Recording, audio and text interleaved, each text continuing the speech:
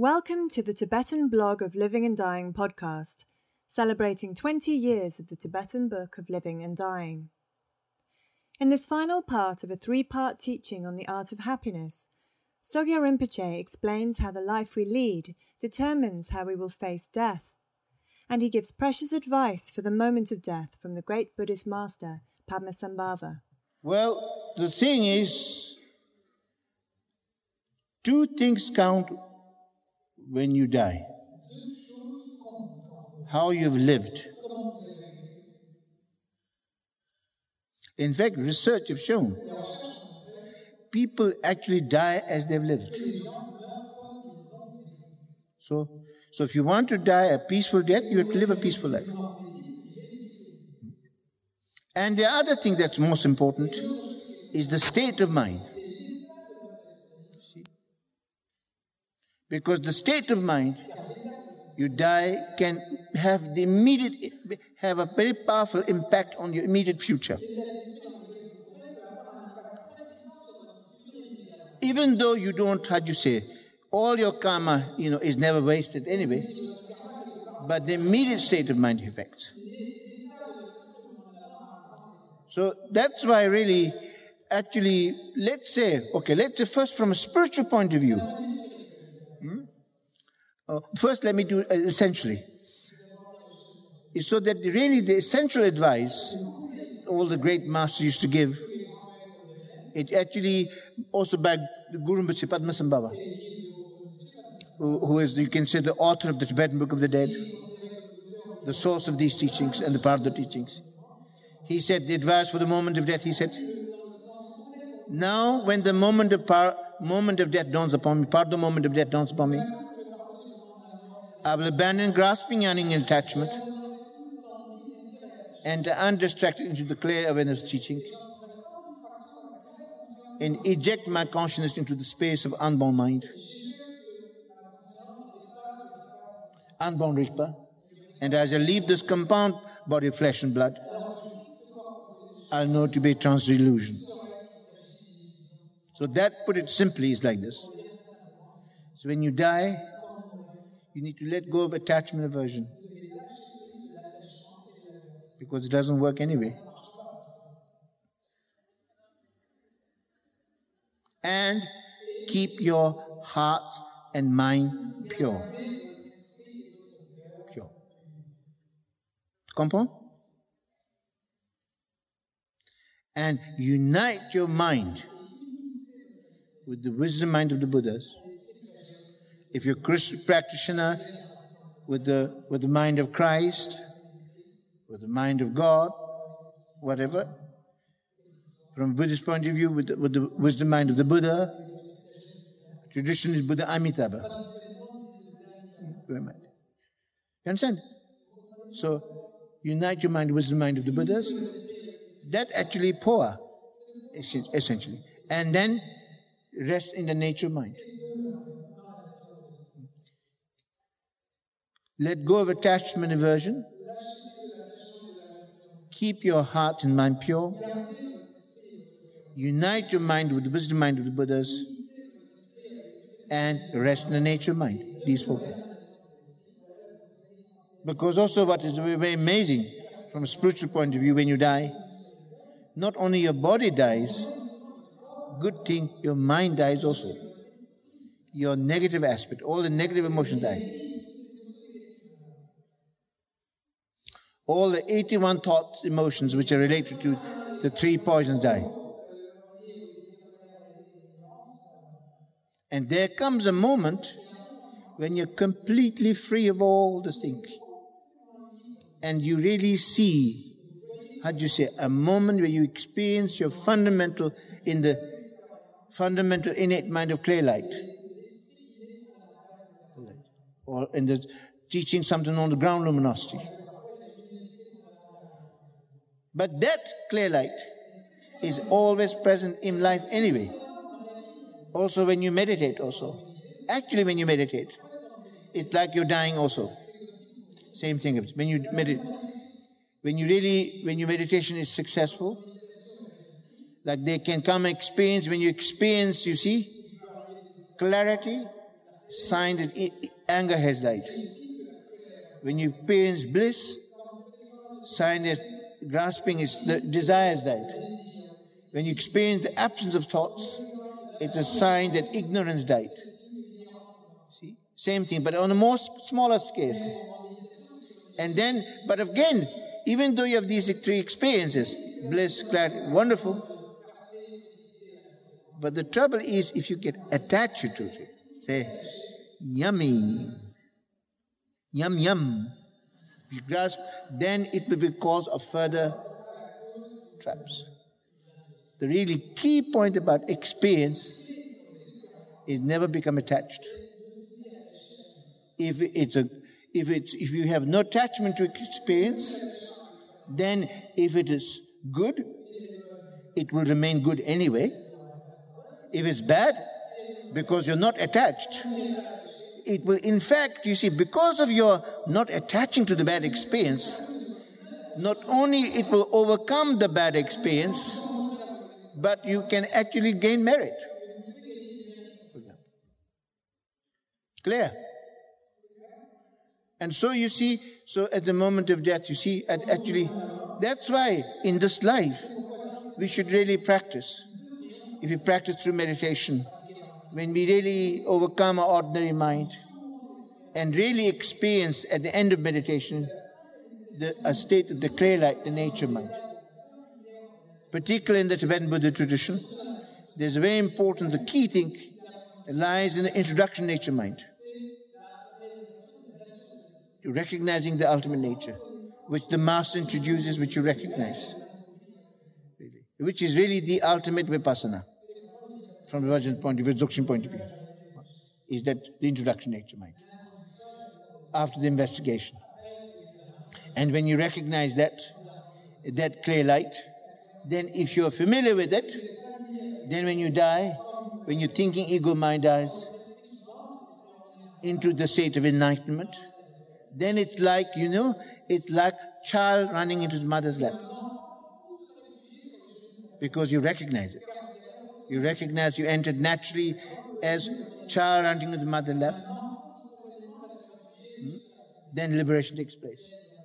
Even though that how do you say, that potential of that, you see, everything, that enlightenment is there for everyone. But it stays very short time. But then when we practice it, it actually slows down. That's why sometimes great practitioners, sometimes in the Tibetan tradition, after they die, even they're clinically dead, they would actually stay in meditation for several days. In fact, in the foreword to my book, His Holiness Dalai Lama speaks about that. Pretty much. So that's really you understand? You understand? So whole point of meditation is when you reach, as Milarepa said, in horror of death, I took to the mountains.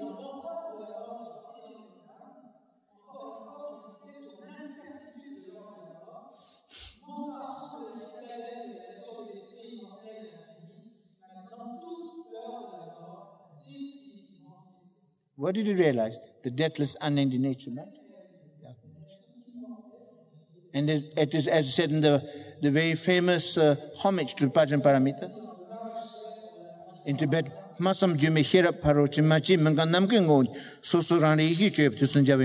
beyond words, beyond thoughts, beyond description, Prajna Paramita. Unborn, unceasing, sky-like nature. Yet it can be realized.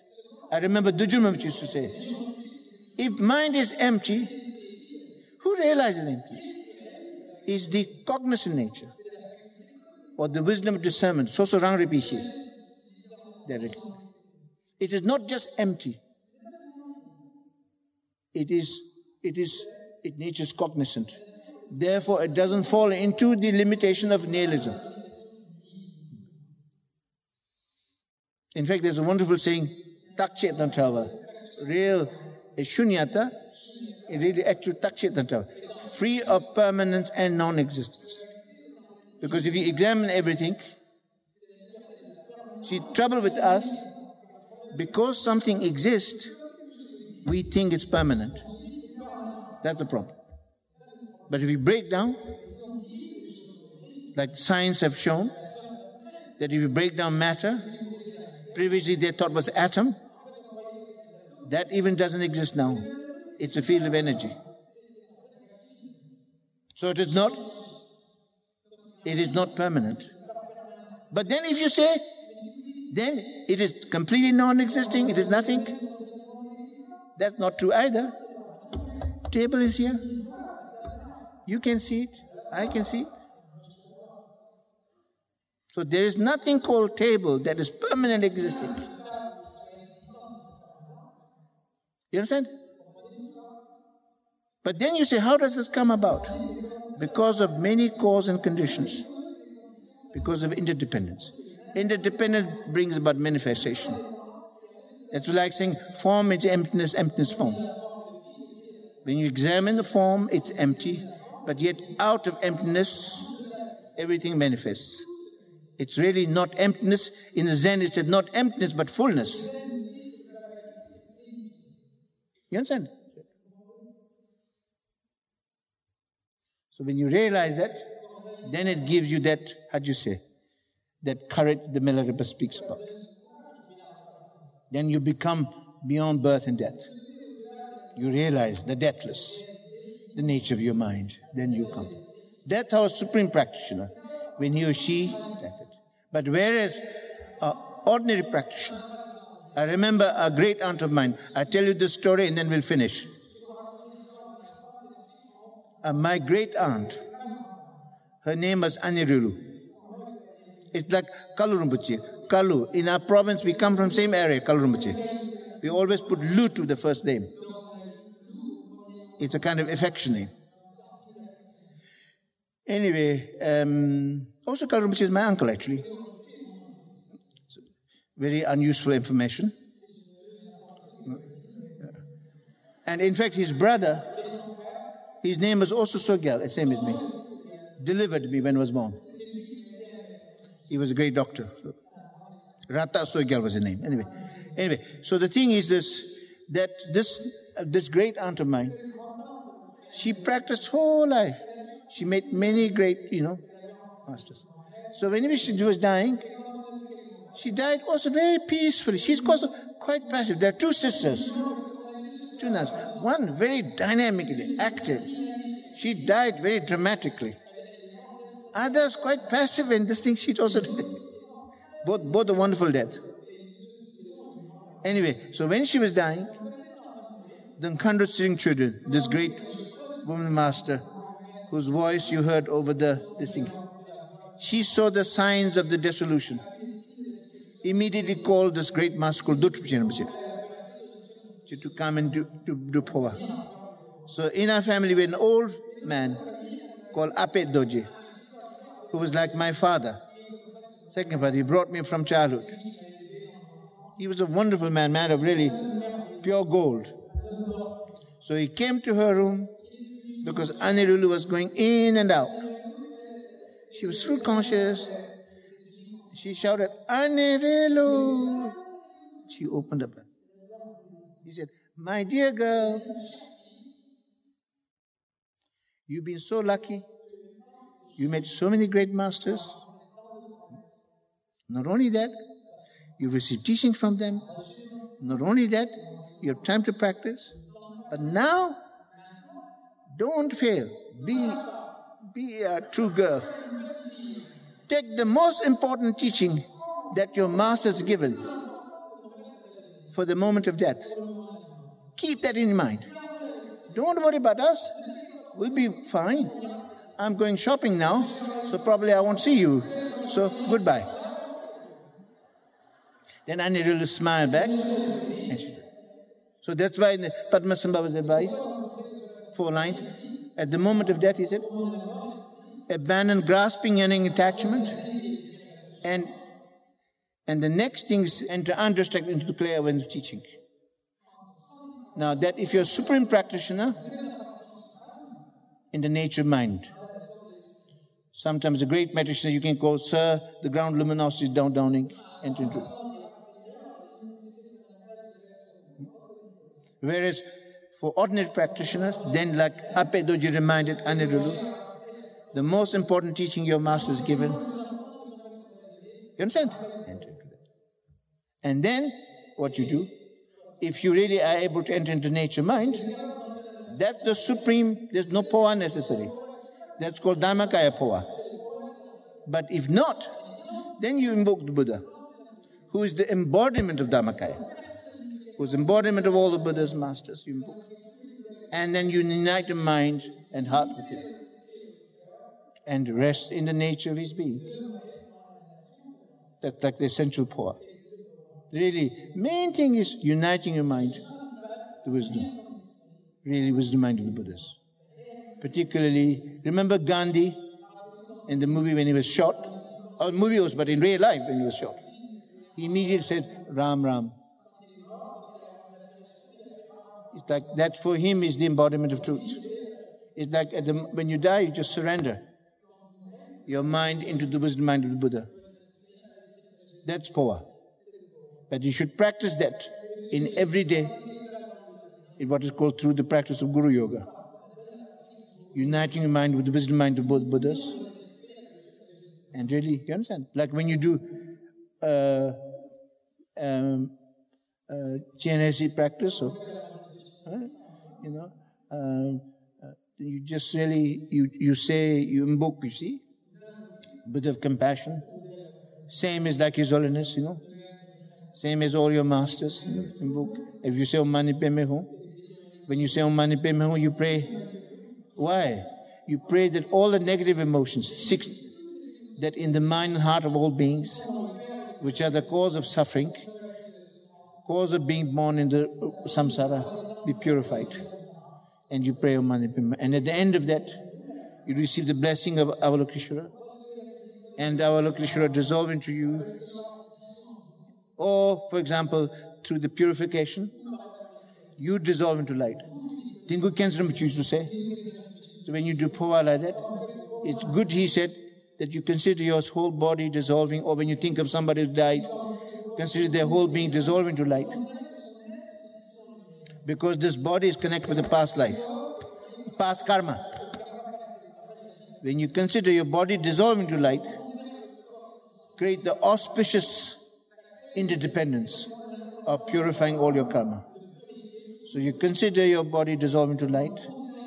Now the body of light dissolve, becomes one with Buddha. And then rest in the nature mind. And make aspiration prayers, do dedication. Is that clear? And that you should do when you're visiting dying friends. Not only dying friends, living. This is not going to kill anybody. If anything, it's going to make them live longer.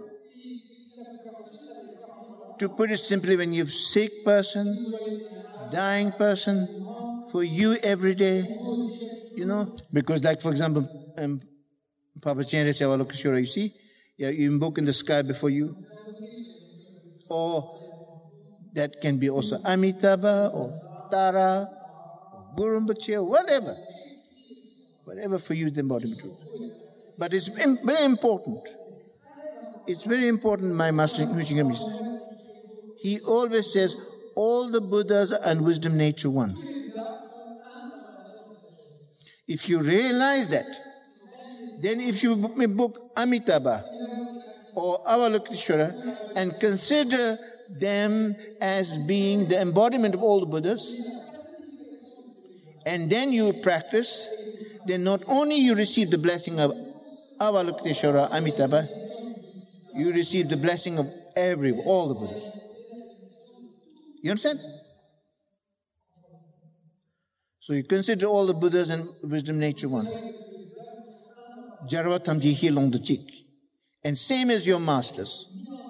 All your masters can be His Holiness the Dalai Lama, can be Kalu Rinpoche, Sakya, I don't know, Kensar Rinpoche, wherever. All one. Like for me, when I think of all my masters embodied in Guru Rinpoche, for me is my ultimate refuge. And when you invoke really very strongly, either for yourself, for the dying, for the sick, from the depth of your heart, please purify all my negative emotions, negative karma, and destructive emotions. And when you really practice that, and then invoke, as you say, and invoke through the heart essence, the mantra like Om Ahom Banzang Pema Siddham in the case of Guru Rinpoche, or Om Mani Padme Hum in the case of Papa Chenresi. And when you do that, and then slowly you consider that Buddhas are moved by your compassion, by your prayer, and that from their heart tremendous rays of light, of blessing, of love, wisdom, compassion comes, and then it touches you. And you're really, how do you say? Traditionally you can go through the rays of light, forehead, throat, heart, receive the blessing of the body, speech, and mind, transforming your ordinary body, speech, and mind into that of the Buddhas. And finally, Guru Rinpoche dissolve into you, or Avalokiteshvara dissolve into you.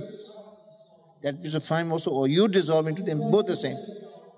In the case earlier I mentioned, the blessing come, you or the dying person, or the deceased, or the sick, dissolve into light, and then become one with Buddha, and then rest in the nature. Is that clear? That is the most important thing. So, that's it. And then when you take care of people, very important thing is love them. Love them. Love them. Love them.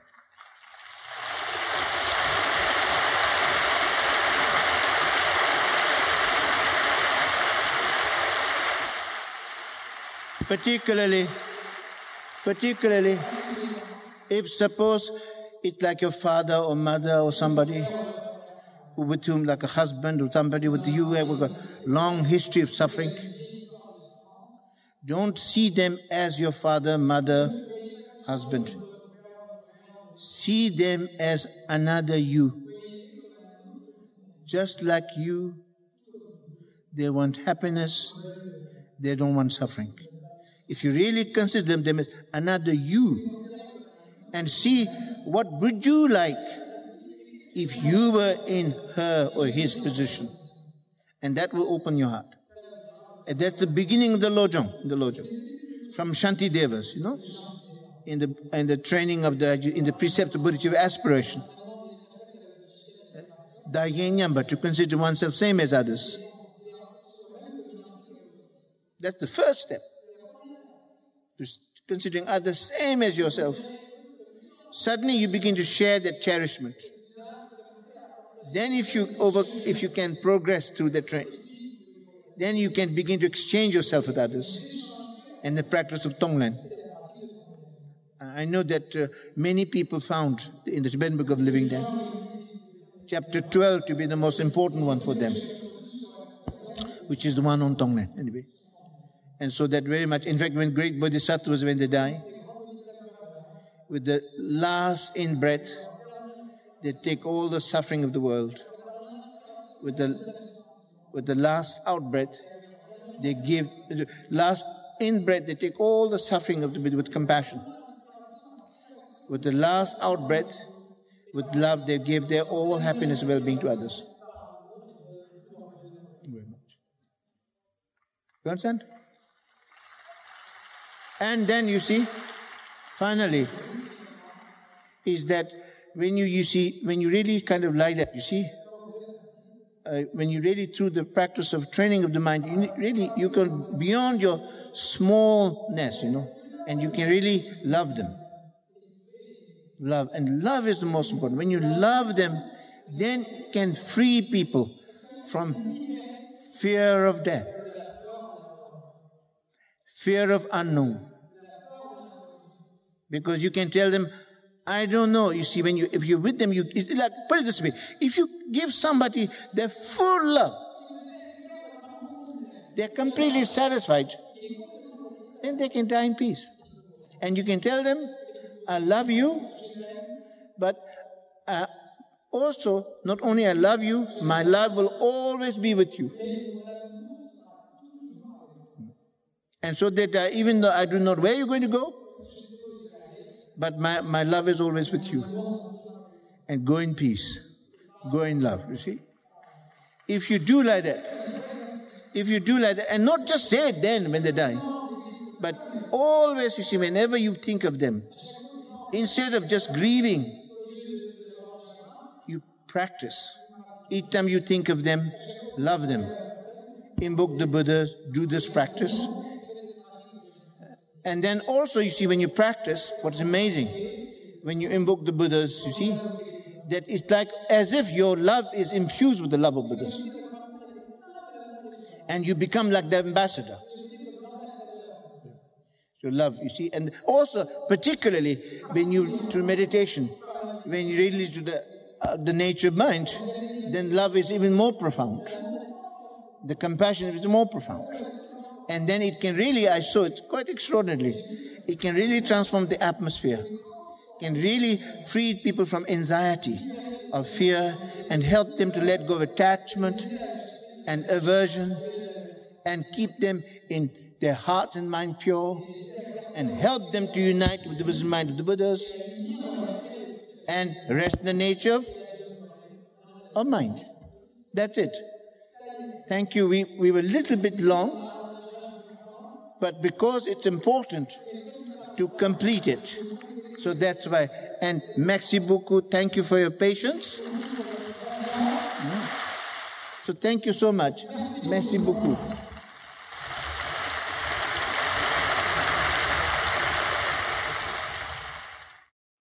We hope you have enjoyed this podcast of the Tibetan blog of Living and Dying.